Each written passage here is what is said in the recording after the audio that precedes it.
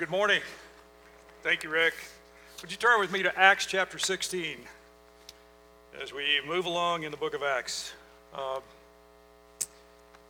We should continue to pray for Russia, a great country with wonderful people, and I just pray that wisdom will prevail. And so continue to pray for Russia. And Rick, we're glad you're back and safe, but I know your heart's probably in two places, so I get it. So, yeah, for sure. And we'd love to open with prayer. We've been praying, and that's what we ought to do. We have a couple of cadets with us today. Let's continue to pray for them as they go through their first year. And we're thinking of you, and you're going to make it, and we're going to pray for you. So let's pray. Father, thank you for our cadets who are here today. What a blessing to have them. Continue to encourage them, and as they come off campus for the weekend, I pray that this will be a time of refreshment for them and encouragement. Give them the strength to do what they need to do, so many things on their plate. Help them with their testimonies, with their lives, and just guide them. And I know that you make divine appointments at the academy just like you do here, and we just pray for that for them. Thank you for each person who is here.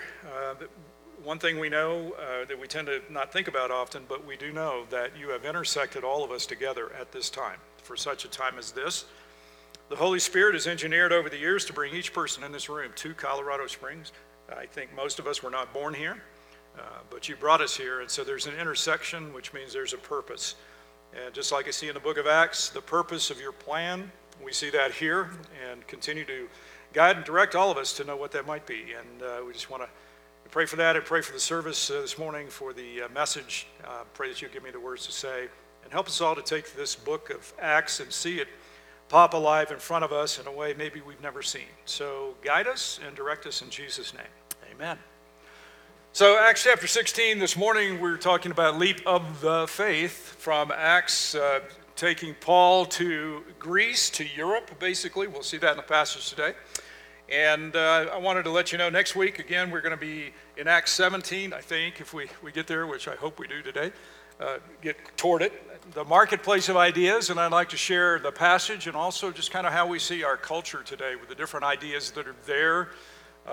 The thing about a marketplace like that is you can buy what you wish. And we see that in the book of Acts where some people bought it, some people did not. And today it's the same thing. You have the right to your opinion, I've got mine. That's a very difficult culture to make an impact on. So that's where we're at, for better or for worse. So we'll take a look at that next week. And then I have planned, just FYI, the sermon strategies and titles and everything through January 1st. Don't read too much into that, but I'm jumping ahead a bit, so we got it covered until then. So I want to show you what we're going to do. I saw something in Acts 18 in preparation for that title that basically I see that we don't think about a lot, but it's about the network of Christ. And you'll see that. It's a really awesome look at what God is doing in the early church.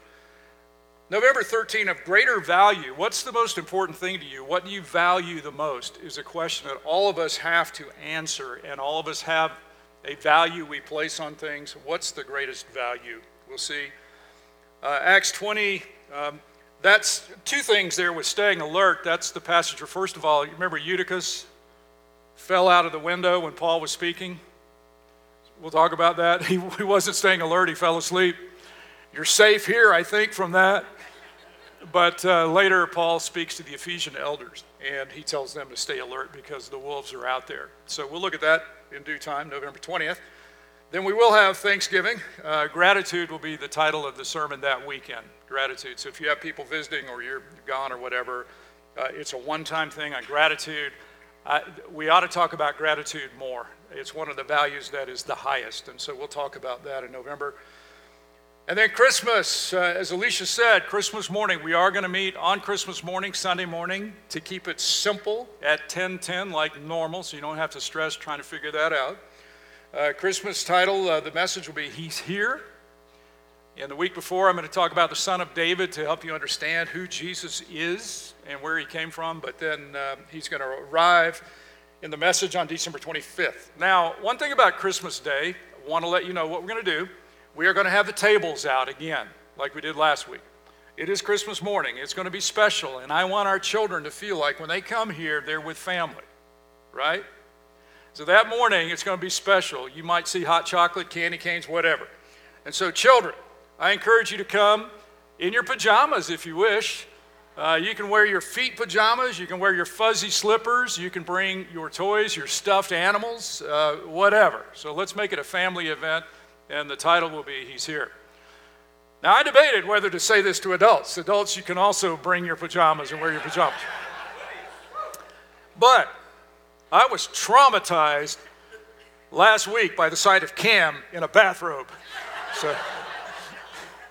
So you pray for wisdom on that. You pray for discretion. But that's Christmas morning. So now for today, we're going to be in Acts chapter 16. And you know me, I'm a map guy. I like to know where I'm at and orient myself. And it probably comes from having an Air Force pilot for a father who showed me navigation and all that kind of thing. I've always liked to know where I am. And then we lived on the water when I was in high school. And we would navigate on the water. So maps are big to me. So taking you back to the Old Testament, New Testament time, the time of the Bible, where you had still the Mediterranean Sea, it was there back then, different names for the regions, but you see the Mediterranean, the Eastern Med here, and Asia Minor up there, that's now Turkey. You have Greece and then Italy over there. So, I mean, you get that. I think you've seen that enough. But last week, when we finished the message, the Apostle Paul and Barnabas in Antioch of Syria up there in the corner, and that's when they split. And I'm not going to make a judgment about either one of them, but that's when they split over the issue of bringing John Mark with them. And so what we saw last time was, you saw this slide, Barnabas goes to Cyprus, the island of Cyprus. Paul goes into Asia Minor, Turkey. That way, he does the land route. He does not take a boat. He goes up through the land, goes in the region he was from, but he goes further up there. And it's pretty amazing because, as you look at, these are the passages we'll see today and a couple of others. He goes up through Cilicia, and he's going to go to Derbe and Lystra. And what do we know about Lystra from the book of Acts that we saw recently? What happened to Paul in Lystra? He was stoned. Now, would you go back to a town where they beat you or stoned you? Probably not. So we're going to see Paul going back through the same area that he was mistreated in, just out of courage and out of dedication. And he's going to work his way up. So let's turn to Acts 16, verse 1, and let me read a little bit there. We still have a few minutes, that's good. Verse 1, Paul came also to Derbe and to Lystra. A disciple was there named Timothy. Yes, this is the Timothy, first and second. The son of a Jewish woman who was a believer, but his father was a Greek. So Timothy was a hybrid. He came from a Greek culture, but Jewish as well. So he came from both. He was hybrid. He was well spoken of by the brothers at Lystra and Iconium, which tells us that the word got around. The early church communicated with itself. In the days before WhatsApp, they still found a way to communicate. And Paul wanted Timothy to accompany him. He liked Timothy. Timothy was younger, but very well respected. And he took him and circumcised him because of the Jews who were in those places, for they all knew that his father was a Greek. Now, there are some people that think when he circumcised him, he was kowtowing to the law and he should not have. I believe that this was Paul being smart and saying it's not the biggest issue. We've just had the Jerusalem Council in Acts chapter 15, and we don't want to cause unnecessary offense. So Paul takes Timothy. He's like, Timothy, if you were only Gentile totally, I wouldn't do this to you, but because you're hybrid Jewish, I'm going to circumcise you so that this will not be an issue to the gospel when we go forward. It just is not something that people can bring up. So verse 4, as they went, notice the timing in the passage is most of the time we see timing in the scriptures, and it means a lot. As they went on their way through the city, so they're moving their way through Asia Minor, they delivered to them for observance the decisions that had been reached by the apostles and elders who were in Jerusalem. That's Acts chapter 15, the Jerusalem Council. So they let everybody know this is what we've decided. Spread the gospel of grace. Don't cause unnecessary offense, but let's keep moving with the gospel. So what happened was, in verse 5, the churches were strengthened in the faith, and they increased in numbers daily. And we see that now in Acts. We've been seeing it. The church continues to grow. And one of the questions for our churches today is, why are we not growing daily? And there are a lot of reasons for it, but we need to think about that. We need to pray about that more. Not just mission work overseas in another place, but what about here? How can we minister in such a way that we see people coming to Christ daily somehow?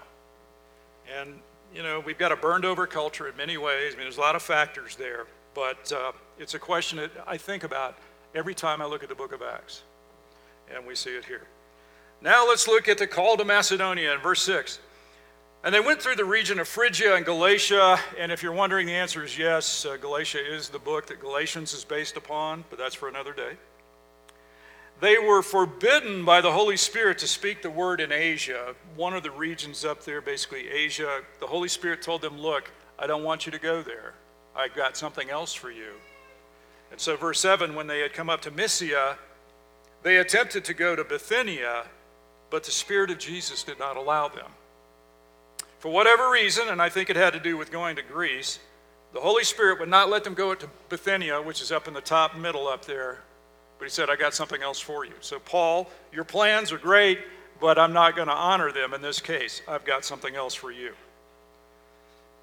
So verse 8, passing by Mysia, they went down to Troas. Now, they go from Antioch to Derbe and Lystra. They go to Mysia and Troas. Troas is about 25 miles from ancient Troy. Now, where do you hear Troy from? Remember Helen, the face that launched 1,000 ships? And the Trojan War, the Trojan horse, that was the city of Troy, the ancient city of Troy, about 25 miles from Troas. So they're in that region near the coast of Asia Minor. And so they went down to Troas, and that's where the vision happened in verse 9 that made such an impact. A vision appeared to Paul in the night. A man of Macedonia was standing there, urging him and saying, come over to Macedonia and help us. And when Paul had seen a vision, immediately we sought to go on into Macedonia, concluding that God had called us to preach the gospel to them. Like any scripture, there are so many things here. I'd like to point out just a few of them. Have you noticed the change of number here? It's now we. So what does that mean? Probably Luke, who wrote the book of Acts, is now with Paul. And so it's a we now. And they sought to go into Macedonia. Now, I hope you can see that well enough, but in the upper left-hand corner, you see Macedonia. That is that region of ancient Greece. And so the Macedonian vision is this man saying, come up here. And so the significance of that, I don't have Byzantium on the map there, but if you look at Bithynia and just to the left of it, there's that strip of land, and there's a break in the middle of it, and that's where Istanbul is. And so that is considered historically to be the dividing line between Europe and Asia. So they've been in Asia, and now the Holy Spirit is saying, I want you to hop across to Europe and go to Macedonia.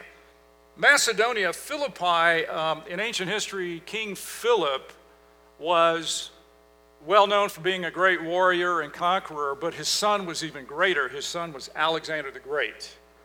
And so Alexander the Great went all over the world conquering everything he could, and he died at the age of 32 in Babylon with no more worlds to conquer. So Macedonia has an incredible history of being a place of conquering, of military background, of all those kind of things. And so Philippi is one of the key places in Macedonia. It is now a Roman colony. They have the protections that Roman towns have. There were a lot of retired Roman army soldiers there, and there was a great relationship with Rome. So that's Philippi. And so Paul is now going to jump across to Europe, and that's what's going to happen. And notice they respond immediately. So when the Lord spoke and gave them the command, their response was immediate. And I think we need to realize that. They weren't sitting there thinking, well, I don't know if I really want to do this or whatever. It was a clear command from God, and they immediately responded. So that's what we see. And so setting sail from Troas, we made a direct voyage to Samothrace, which is an island, and you can see it there barely, probably, but it's an island there in the ocean. And the following day to Neapolis, which is up on the coast, and from there to Philippi. Now, they would have gone on what's known as the Egnatian Way. And that's a picture of the Egnatian Way today. So the Romans built roads so well that many of them still survive, parts of them at least. And so they took the Egnatian Way from Neapolis up to Philippi, this famous city. And yes, the book of Philippians went to the people in Philippi. So you see the connection here. And it was a leading city of the district of Macedonia and a Roman colony. And we remained in this city some days. How many days? Some, whatever that means. So they were there for a while. And on the Sabbath day, we went outside the gate to the riverside. It's thought that maybe this was a mile out of town, where we supposed there was a place of prayer. And we sat down and spoke to the women who had come together. There's debate about whether this is a synagogue area or not, but basically this is where people come to pray. And one of the ladies who heard us was a woman named Lydia from the city of Thyatira, a seller of purple goods, who was a worshiper of God. The purple goods were very expensive. They had to crush critters to get the juice, and so purple was quite expensive back then. And so she was probably wealthy, and she catered to a wealthy clientele. So you have Neiman, Marcus, and Lydia. And she was a worshiper of God. But as Dwight prayed, she was a worshiper of God, but she wasn't what we would call a believer in Jesus Christ. And I think it's a good reminder we see in Acts several times. You can worship God, quote unquote, but not be specific about it. You can believe in a God, but not have a specific answer through Jesus Christ and the cross.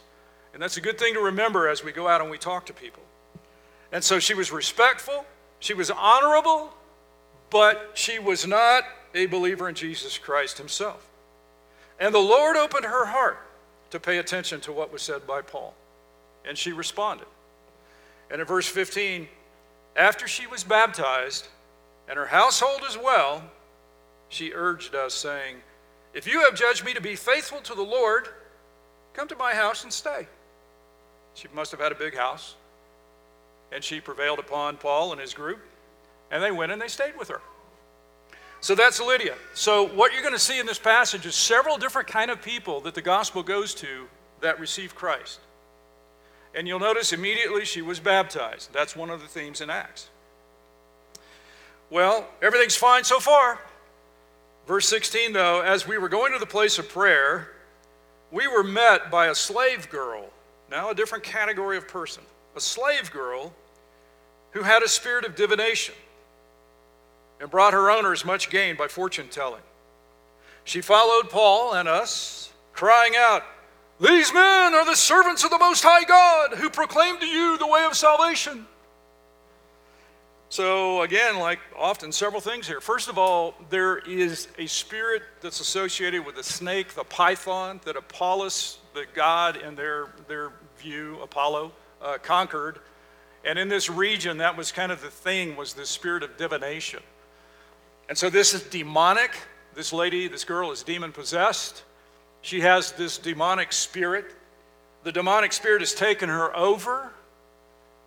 And because she can fortune tell, her owners are making a lot of money. Now, she's a slave, so she's not making the money. But she's making a ton of money by fortune telling. And that's their profit. So this is about money for them.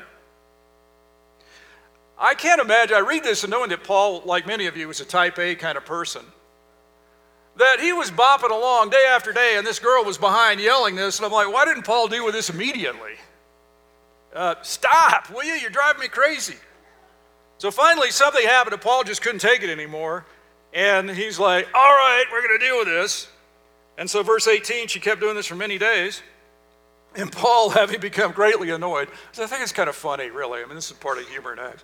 Paul finally is annoyed, and he turned and said to the spirit, I command you in the name of Jesus Christ to come out of her. And it came out that very hour. Again, immediate, right then. It was done. The demon leaves her. A couple of things. She's free. The slave girl is free, spiritually. But the slave owners are upset because it's about the money to them. And when her owners saw that their hope of gain was gone, they seized Paul and Silas and dragged them into the marketplace before the rulers. It's about the money. I've seen that a lot with persecution. A lot of times, not always, but a lot of times it's about the money. That's what it boils down to. And when they had brought them to the magistrates, this is kind of like the police and the local authorities, they said, "These men are Jews, and they are disturbing our city. They advocate customs that are not lawful for us as Romans to accept or practice." And it's a lie. It's a deception. The truth is, they've cost us money. But they're not going to say that, so they get all high and mighty and noble. And so then the crowd comes in. That's the hard thing. The crowd joins in attacking them, and the magistrates tore the garments off them and gave orders to beat them with rods. There's different levels of beating. Of course, they could scourge, which is what happened to Jesus, but this is not that. This is only, quote unquote, beating with rods. So they would take reeds or rods, they would kind of bundle them together, and they would beat them. It would bruise, it would cause bleeding, but it would not take their lives. And the Latin admonitio means warning. So that's basically what we have here. It's done as a warning. Like, we're going to beat you, we're going to let you live, we're going to put you in pain so that you will not keep doing this. There is no trial. They just jump straight to the beating. They should be putting them on trial, but they don't. And so finally in verse 23, when they had inflicted many blows on them, they threw them into prison, ordering the jailer to keep them safely. Now the jailer is concerned for his life. He's concerned for his job. And he hears this. And he not only puts them in the jail, but he puts them in the inner prison so they can't escape. And he fastened their feet in the stocks. And they were wooden stocks. This would have been very uncomfortable, very painful. They would either sleep sitting or sleep standing up, but they wouldn't get to lie down. Rick, how does this sound to you? So we see this theme in Acts of believers being thrown in jail. It seems to continue. Believe it or not, that is thought to be the place where it was. I'm serious. That is traditionally considered to be the Philippian jail. Don't stone me if you disagree. But isn't that interesting that these spots still exist, we think? So they're in jail. And they can't get out. They're locked up. Their feet are in stocks. There is nowhere they can go. It is impossible for them to leave. In verse 25, after midnight, Paul and Silas were praying and singing hymns to God, and the prisoners were listening to them. And suddenly there was a great earthquake, so that the foundations of the prison were shaken. In that region, to have an earthquake was thought to be the work of the gods, ironically. And immediately, all the doors were opened, and everyone's bonds were unfastened. So immediately, it just opened up all the stocks. And so the jailer wakes up, and he saw that the prison doors were open, and he drew his sword and was about to kill himself, because to them, if you let your prisoners go free, you would be killed. And he's going to beat the magistrates to the punch, supposing that the prisoners had escaped. But Paul cries out with a loud voice, sensing what's going on, "Do not harm yourself, for we are all here." Everything's fine. Now, a couple of things on this. It's very common in the book of Acts when somebody's in a stressful situation that they pray. And so that's kind of obvious. But what I want to say to you and to me is, when do we pray the most fervently? The answer is when we're under stress, right? And I rebuke myself and say, well, Sid, why don't you pray that fervently anyway? Anybody relate to that? Why do we have to wait until we're under stress to pray like that? But these guys are cool and calm and trusting in God, and they're praying. And the other thing that is fascinating is they're singing hymns to God. So when I was with Voice of the Martyrs, I got to thinking about this. And I thought, in all the teaching we do about persecution, I've never heard anybody preach or speak about the role of music in persecution. And I saw this passage, and I thought, it's interesting. I wonder if this happens. So I start to ask people that were actually persecuted if music played a role. And I would show you this video, except it's like 12 minutes long, but it's a fascinating video that we have of Sarah Lou. A couple months ago, I showed you her video. She was in prison. She was bleeding, and she was the one marching, across the prison floors, bleeding on the floor, and then looked down and saw her blood and thought, Christ did this for me. I need to persevere. So I asked Sarah, when you're in prison, did music play any part? And she said, oh, yes, for sure. And she sang. Maybe sometime we'll show it somehow. We've got the video of her actually singing songs they sang in prison. She said it made a huge difference. And furthermore, her impact on fellow prisoners was so great that they took her out of that prison and put her somewhere else because they were tired of her influencing the prison for Jesus Christ. And so what that did was it spread the gospel to another prison.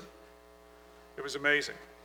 So music and persecution do go along together. And like I've said before, if you were to be persecuted and you were to be put in a place where you did not have a hymnal, how many hymns would you remember? How many things could you sing? It's a good question. So this is all going on, and the guys are trusting in the Lord. And then the earthquake happens, and they were going to be trusting whether there was an earthquake or not. But in verse 29, we have kind of a condensed version of what happened. The jailer, instead of killing himself, called for lights and rushed in, and trembling with fear, he fell down before Paul and Silas. Then he brought them out and said, Sirs, what must I do to be saved? And they said this classic statement, believe in the Lord Jesus, and you will be saved, you and your household. And so he responded. And it's after midnight. And in verse 32, they spoke the word of the Lord to him. I'm sure they explained in more detail. And to all who were in his house, he took them to his house of all things. And he took them the same hour of the night and washed their wounds. So isn't this interesting? He washed their wounds, and they invited him to Jesus, who washed his soul. And that's what's going on. And so he treats them with kindness and grace as they're treating him. And he was baptized at once, and all his family. And then he brought him up into his house and set food before him. This is not common treatment of prisoners. And he rejoiced along with his entire household that he had believed in God. And so then when daybreak comes, now the prisoners have to be accounted for, right? The magistrate sent the police saying, let those men go. And the jailer told Paul, saying, the magistrates have sent to let you go, therefore come out now and go in peace. But this is scheming by the magistrates. They don't want to look bad. So they want to just let Paul and Silas go without there being any kind of uproar. They just want them going out quietly out the back door, if you will, because they don't want to be accountable for what they've done. And Paul's not going to let that happen because the fate of the church kind of is at stake. Like if they just do this to us, then basically any believer in Philippi is going to be subject to mistreatment. So Paul wants to make sure that they don't get away with it. So he says, they have beaten us publicly, uncondemned, men who are Roman citizens, and have thrown us into prison, and now do they throw us out secretly? No, let them come themselves and take us out. Because if they treat Roman citizens like that, they will be in a world of trouble. And this would have freaked out the magistrates. So verse 38, the police reported these words, and they were afraid when they heard that they were Roman citizens. So they came and apologized to them, and they led them out publicly and asked them to leave the city. They were accountable. So Paul and Silas went out of the prison and visited Lydia, and when they had seen the brothers, they encouraged them and departed. We're not leaving until the magistrates are held accountable for what they've done, at least publicly. And so there you go. So because of that, now they're able to go from Thessalonica down through Berea and down to Athens, the big city in Greece. And when they get into Athens, it's a city of philosophers, and we'll see in the next chapter that Paul will debate with the philosophers, and some will receive, and some will not, in the marketplace of ideas. Before we go on, I want to share a few things that I see. It's common themes in the missionary journeys. I think this kind of will sum it up for you to kind of see some takeaways here, some things I see. They go to the Jews in the synagogues first. They continue to do that out of respect for Israel, to make sure Israel gets the word. In AD 70, in a few years, Jerusalem will be destroyed by the Romans, and that'll be it. They avoid causing undue offense. They're there for the gospel. That's the purpose. there is almost always opposition to the message. So if you're trying to share the gospel with someone and there's opposition, so be it. We have noticed over the many years and centuries that I've been ministering that whenever I give the gospel, babies start crying. You ever notice that? And I envision in my mind demons goosing the babies. It happens because Satan doesn't like that word going out. No offense to the babies, all right? Opposition is typically due to power, control, and money. Not always. Sometimes it's due to the ideas, but a lot of times it's related to money, power, and control. We see that in Acts quite a bit. Opposition with the Jews is due to religious competition, apathy, and rebellion. They regularly endure pain, let's be honest. And some hearers receive and some do not. We have to preach the gospel knowing some are just not going to receive. That's their choice. I notice in Acts the theme, they baptize new believers. We see that a couple of times here. And they do it immediately. There are local hosts. Some of my missionary friends look for people of peace when they go to a community, people who will help them integrate with the community, who are not hostile. And I'm just curious, just a question for all of us, whom are we hosting? Like, are you a person of peace to anyone? Are you hosting anyone? Are you reaching out to an unbeliever? If you did so, you would be keeping with what we see in the book of Acts. They established churches in new places, and furthermore, they established leadership. Now they're going to go around and establish churches and place elders in the communities. I notice this. We see it in Acts 16. What man thinks may not be what God wants. Amen? So like James says, when you make your plans, hold them with a light grip. Rick, it's interesting, when we heard you talk today, I thought about that because I thought it'd be interesting to see what God has for you and if it's remotely related to what you think it's going to be. Because I will tell you the things I've done in life, I had no clue what God was directing me to. Is there an amen out there? Yeah, it's just how God works. He stays in control. Next, Paul's moral and physical courage. He leans into opposition instead of running away from it. I think we should all learn from this. This is what I see in this passage. Paul, if he was using common sense, would have avoided Lystra. Instead, he goes right into it. And that's the kind of man Paul was. And then finally, the gospel often touches people of influence, and many respond. We have to just be careful that we're not only giving it to the mighty and the wealthy, we're giving it to all, but many of those people of influence do respond. It's fascinating watching Hollywood right now. I see that with the Hollywood Prayer Network. You see evidence of revival even in Hollywood as people are coming to grips with what really matters in life. And I pray for that. And we really should. So all these things we see in the book of Acts, it's fascinating. I just feel like I'm just barely getting into the surface of it. But I want you to think this week, as you think about your sphere of influence, whom does God want you to reach? Whom does God want you to be a person of peace to? And how do you reach the people with the different ideas that are out there? Because it's not easy to share the gospel these days. So let's pray. Father, thank you for each person who is here today. Thank you for the body of Christ. I thank you for your work. Lord, you have a calling for each person here. And again, you have intersected all of us in this place at this time for reasons that only you know. So I pray, Father, that when we think about our lives, we would consider that there is a purpose there, and that because of that, we need to think about what you're doing, not just what can make us comfortable.